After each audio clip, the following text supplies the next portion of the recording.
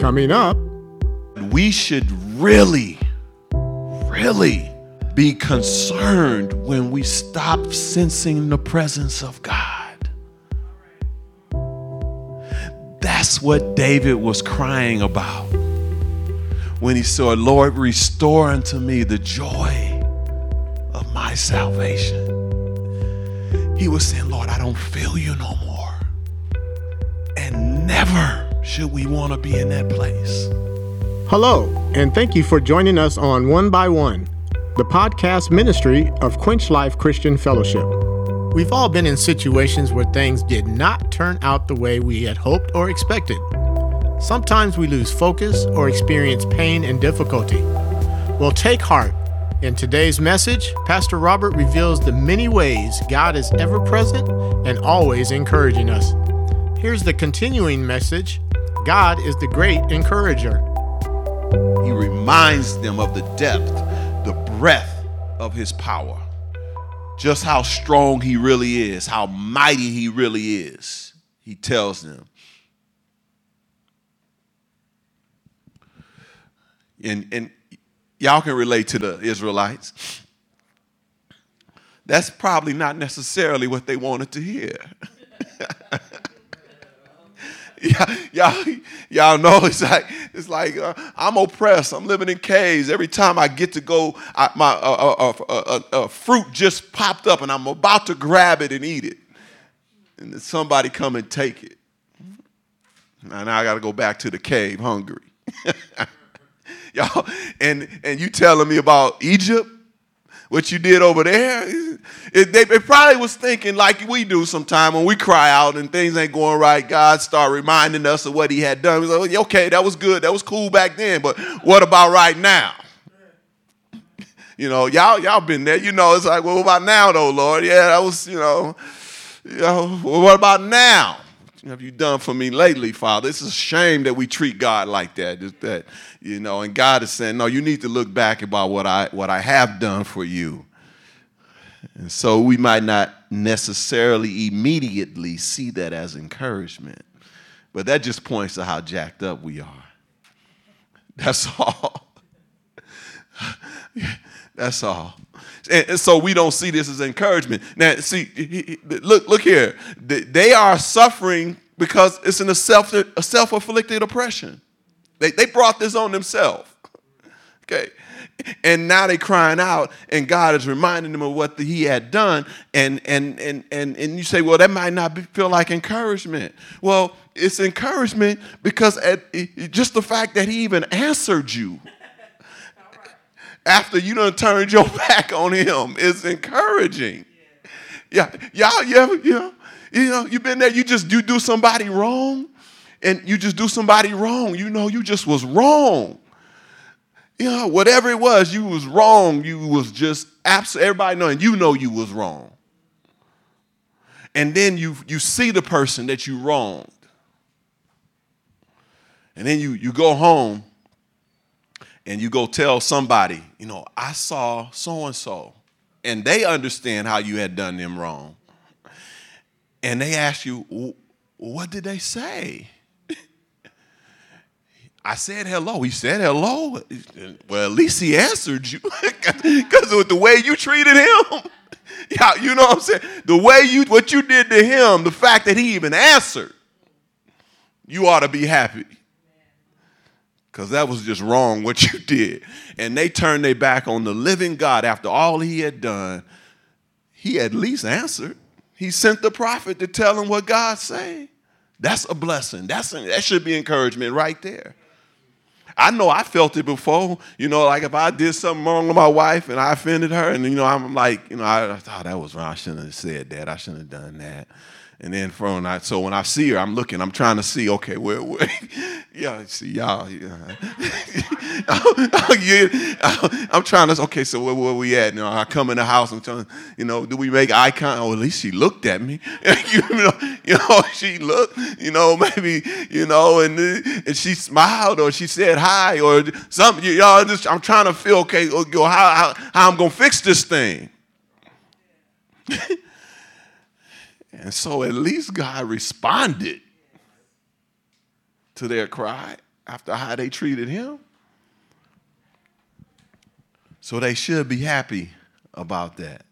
When I was coaching basketball and I was the assistant coach, well, I had been head coach on other jobs, but when I was the assistant coach, if y'all don't know it, assistant coaches hear some stuff the head coach don't hear. If you don't know, I'm telling you now, the assistant coach will hear things the head coach won't hear. And they won't tell the head coach, but they'll tell the assistant coach. And some players would come to me and complaining about the head coach. And they would say, Coach Scott, he always on me.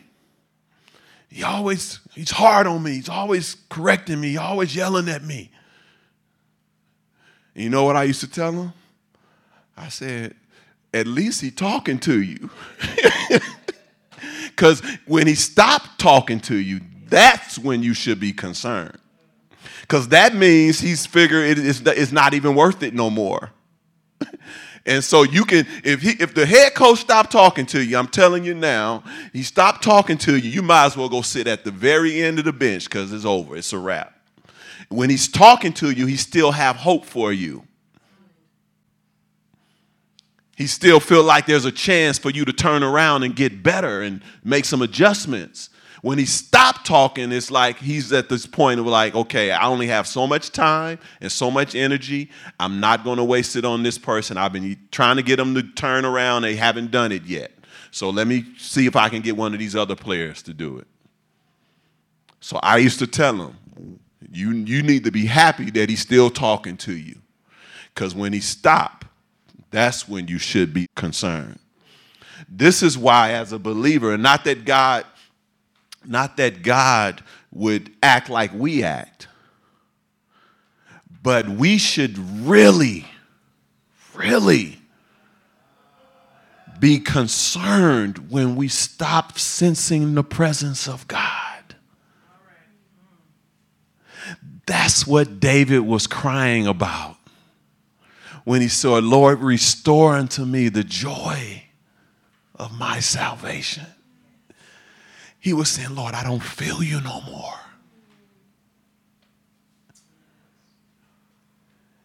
And never should we want to be in that place. Never want to be there. So God responded. We might be suffering in our relationships or suffering on our jobs, and we want God to do something. But don't miss the fact that it might be that we need to do something. Not that God needs to move.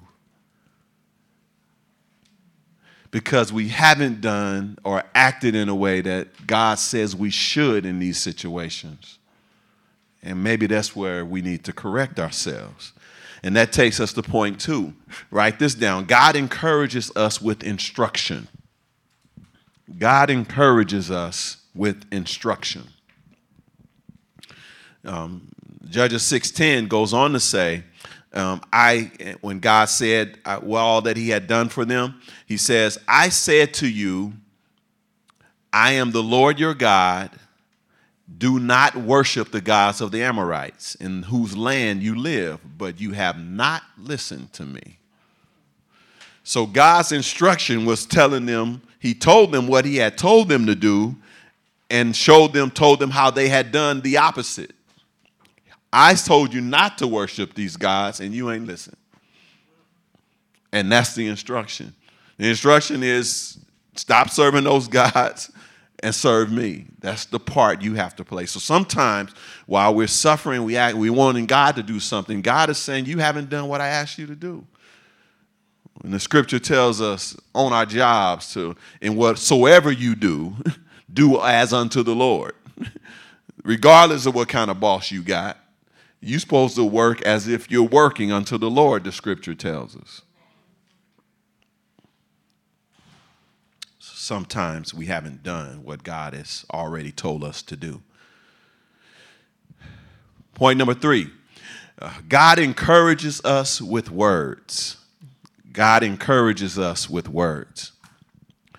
Judges 6, 11 and 12 says, the angel of the Lord came and sat down under the oak in Ophrah that belonged to Joash the Abiezrite, where his son Gideon was threshing wheat in a winepress to keep it from the Midianites. When the angel of the Lord appeared to Gideon, he said, the Lord is with you, my mighty warrior. So here, again, Gideon is in the winepress threshing wheat to be out of the sight of the Midianites who gonna destroy all the crops. Remember that.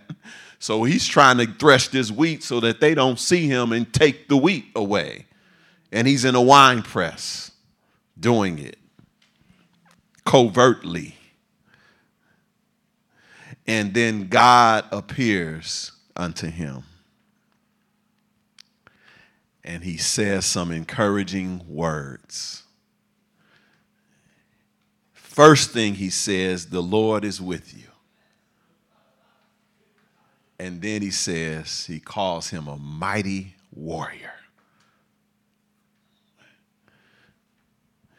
God calls us what we are when he's with us. He was a mighty warrior, not because he was really a mighty warrior. He's in a wine press threshing wheat. That ain't very mighty, and it is not warrior-like. But because God was with him, though, he's a mighty warrior. Because God is with you, you are a mighty warrior. But sometimes we don't act like God is with us. We just don't act like it. Not only do we not have an act like it in attitude, we don't have the mindset that he's with us, but the things that we do is not like God is with us. You know what I'm saying? Yeah. No. We do, the things that we say is not words that we would say if God was like standing right there. Would you?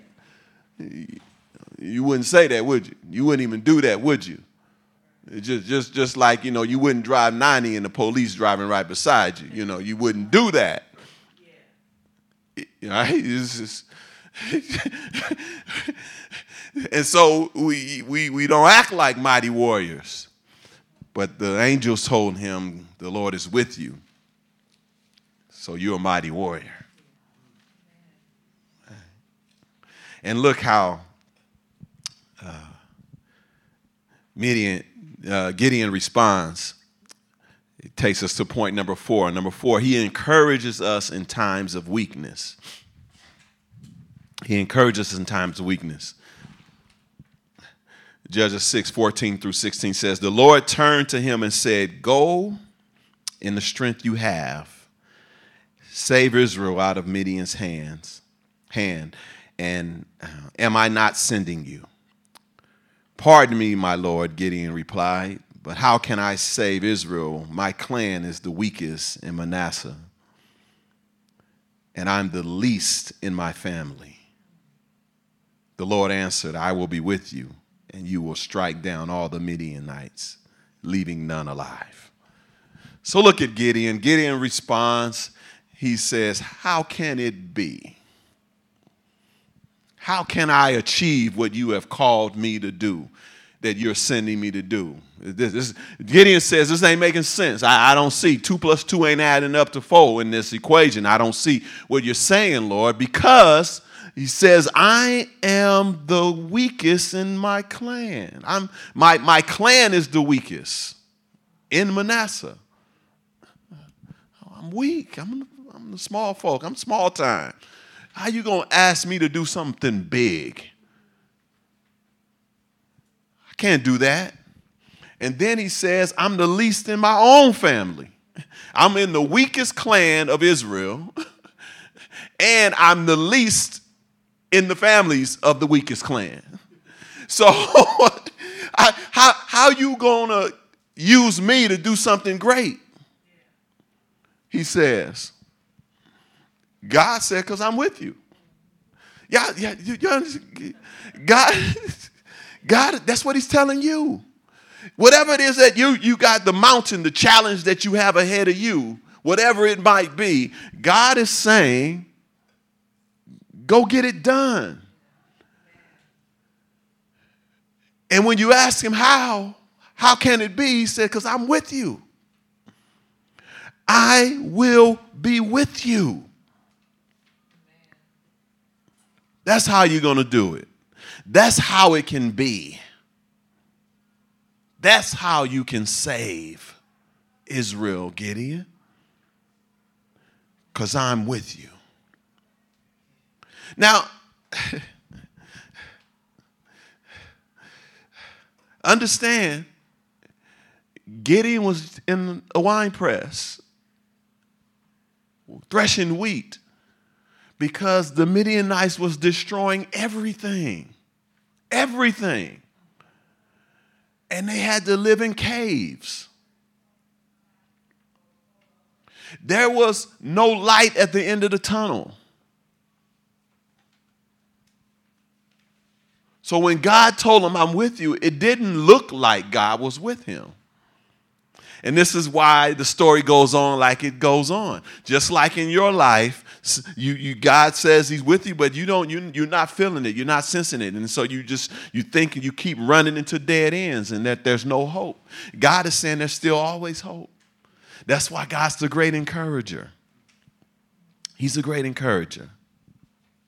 2 Corinthians 12:9 says, but he said to me, this is Apostle Paul, when he had prayed 3 times for the thorn in the flesh to be removed, God responded to him. He said to me, my grace is sufficient for you. My power is made perfect in weakness. In weakness. So God is told Paul, like he told Gideon, yeah, you're the weakest. You're in weakness now, but because I'm with you, that's when I demonstrate my power in your weakness. That's when I demonstrate my power. And he told Paul the same thing. My power is perfect, made perfect in your weakness. So don't let weakness hold you back.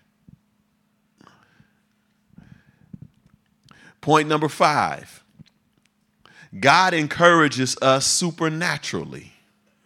Supernaturally. So understand, Gideon's having a harder time making this mental shift. It was tough, just like for us. It's been tough mental shifts we had to make. It's a tough mental shift. So Gideon says, you know what, Lord, I hear you. I hear all of that. I hear you, but I'm still not there yet. And so the text reads, Gideon's Judges 6:36-40. Gideon said to God, if you will save Israel by my hand, as you have promised, look, I will place a wool fleece on the threshing floor. Okay. Now,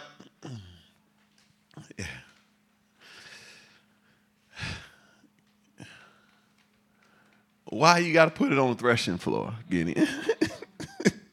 Why can't you put it somewhere else?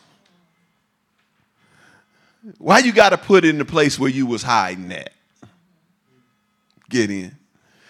You know, y'all been there. It's like, you know, God is telling you to step up, step out on faith, and you like, okay, I'm gonna do it. But then you get that Nicodemus syndrome. You know, Nicodemus, he wanted to go talk to the Lord, but he had to go at night. You know, he wasn't bold enough to talk to him during the day. Y'all been there where God told you to step out, and so you did, you know, but it was still kind of like, you know, hidden. You know, it's like you ain't really like out there, but you know, kinda. Yeah. You know, you just, you know, I just go put a toe in the water, and God said, no, I want you to jump all in. Well, I just put a toe in the water. Gideon says, Lord, I'm gonna put some wool in the threshing floor but see, God's the great encourager. He walks with us. He's patient with us. And the text says, it reads on, He says, verse 37, I will place a wool fleece on the threshing floor. If there's dew only on the fleece and all the ground is dry, then I will know you will save Israel by my hand, as you said. And that is what happened. Gideon rose early the next day. He squeezed the fleece and wrung out the dew, a bowl full of water. So God did it. God had already told him that I'm with you. You're a mighty warrior. Go. And Gideon said, I need a little more proof. Yeah, come on. I know you've been there. You've been trying and say, I hear you. I hear you. Okay, let me see, about this. God did it. Then verse 39, then Gideon said to God, do not be angry with me. Let me make one more request. Allow me one more test with the fleece, but this time make the fleece dry and let the ground be covered with dew. Now, I want to pause for a moment because Gideon is asking God to do something supernatural. That's why the point is God will encourage us supernaturally. It is not natural for dew just to go to the fleece of wool and not to the rest of the ground. You ever went outside your house in the morning and saw dew only in one spot? It don't happen like that. So this was a supernatural act. He's asking God to do something supernatural. And guess what? God did it. That's a great encourager. He did it. You ever made a bold request to somebody for something? Negotiating a car purchase, a home purchase, or something, and you're like, you know what? I'll give you this for it. And you didn't think they ever would? But then it happened? You like, and I don't know about you, when it happened like that to me, I don't thank them. I mean, I thank them, but I thank God because I know it was God. It was God that made my bold request come to pass. Not the person. He used the person to bless me. You've been listening to One by One. Here's a personal message from Pastor Robert. You may have never said yes to Jesus Christ. You know God loved you so much that he sent his son to die for your sin so that you could live with him forever. If you're ready to say yes to the love that God showed, pray this prayer. Lord God, I admit that I sinned against you. I've made some mistakes in my life. I believe that Jesus died for my sins and my mistakes, and I commit my life to you. I ask that you come into my life, come into my heart, take control, transform me to reflect the character of your Son, Jesus Christ. Amen. If you prayed that prayer, I want to personally welcome you to the family of God. And I want to encourage you to connect with the church near you so that you can learn more about Jesus, grow closer to God and to other believers. God bless you. To learn more about Quench Life Christian Fellowship, visit quenchlife.org. You can follow us on Facebook, subscribe to our YouTube channel, and connect with us on LinkedIn. Also, follow us on Twitter and Instagram at QuenchLifeCF to receive regular words of encouragement and ministry updates. Join us next time. Sometimes we face challenges and we get caught up in the fact that we don't believe we have enough. But God told Gideon, I'm with you. And as long as I'm with you, you always have enough. Because I'm God and I'm with you. Thank you for listening.